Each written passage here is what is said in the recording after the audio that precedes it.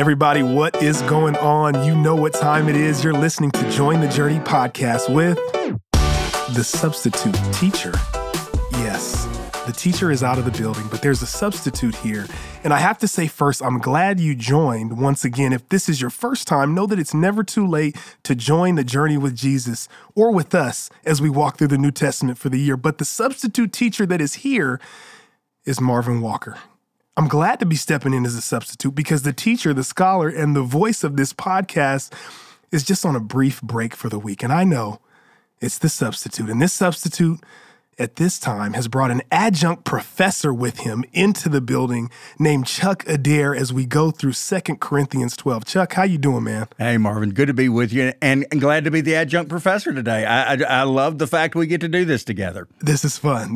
Chuck, when it comes to Watermark Community Church, what are some things that you're excited about or that you're currently doing? So, Marvin, I came to Watermark really excited about regeneration because a church I had pastored was using regeneration. I'd been the ministry leader there, and so that's what drew me here in the first place. And then from that point on, got involved in a lot of different things, from community to leading Prison Impact for the External Focus folks. But most importantly, the thing that draws us together is our love and passion for South Dallas and the South Dallas campus and the things that are happening there. So just a joy to have this opportunity. All of it is a joy, from Regen to South Dallas. Praise God for all of it.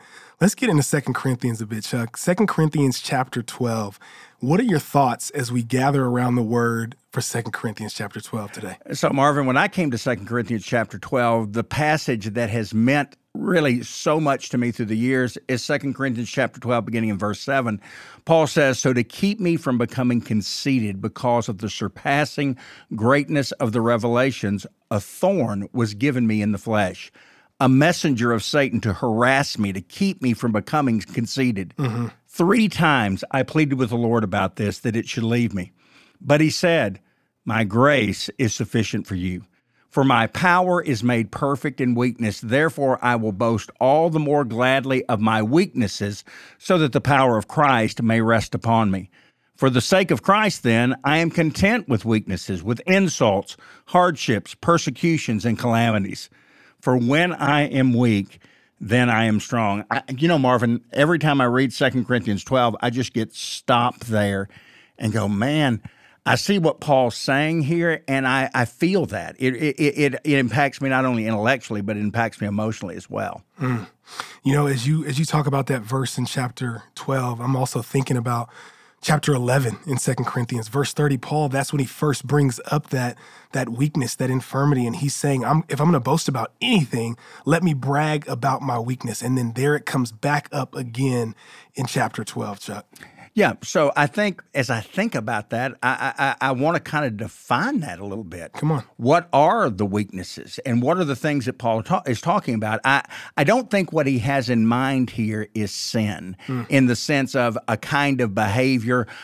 You might say he has a weakness for lust, or she has a weakness for maybe overeating. I don't think Paul is talking about bad choices that we make. He's not saying that the power of Christ is perfected in my bad choices, or I will gladly all the more boast about my bad choices. I don't think weaknesses here are imperfect behaviors. I think weaknesses are circumstances, situations, experiences, and wounds that would make us look weak. Things that if we could get rid of, we would get rid of them if we had the strength to do so. And so I think it's that reminder that when we are in a position of need, it allows us all to see how much we truly need God.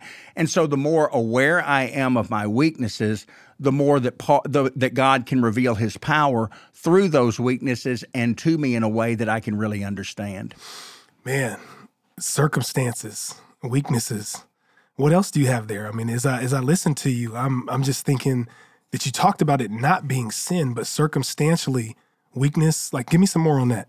Well, so for instance, Marvin, as someone who's a formerly incarcerated person, there are circumstances that I can no longer change, that are no longer in my control because of legal ramifications that I deal with right now. If it were left up to me, I would sit there and remove all of those things so that I could live what we will call a normal life. Yeah. But really, normal is just a setting on a dryer. There is nothing that's normal about life that shows up. Yeah. And so I think the thing is we think through some of that.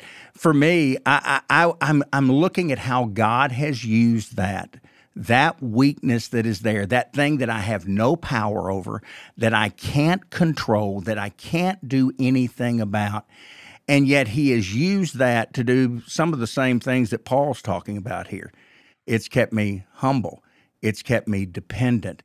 It's kept me always seeking to him. It's kept my eyes looking upward, whereas Hebrews 12 tells me I've got to fix my eyes on Jesus, the author and the perfecter of my faith. My eyes can't go to the left or the right because I need the strength that only the Lord can give to kind of walk through those moments. So that for me is kind of how this plays out. Man, the strength that only the Lord can give. We now have a kingdom perspective on the concept of strength right there. It's your weakness that can make you strong. Weakness can, will, and should cause us to trust in the Lord all the more. And from what you just said, Chuck, when you have, even when somebody has strong management skills, or if they're able to communicate with ease, or may think that their spiritual gift, business-wise, may be closing deals, you may not rely on Jesus. May we not do that in those moments.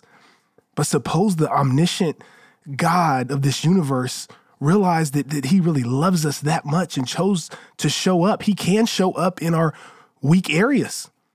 So today, this week, and always, let's choose to be content and take pleasure in weaknesses, because it's when we are weak that then we can be strong in Jesus. You know, Marvin, I think it's interesting. I think when it comes to sin, a lot of times we think that somehow we can manage that. And the truth of the matter is we can't manage our sin. We can't manage ourselves.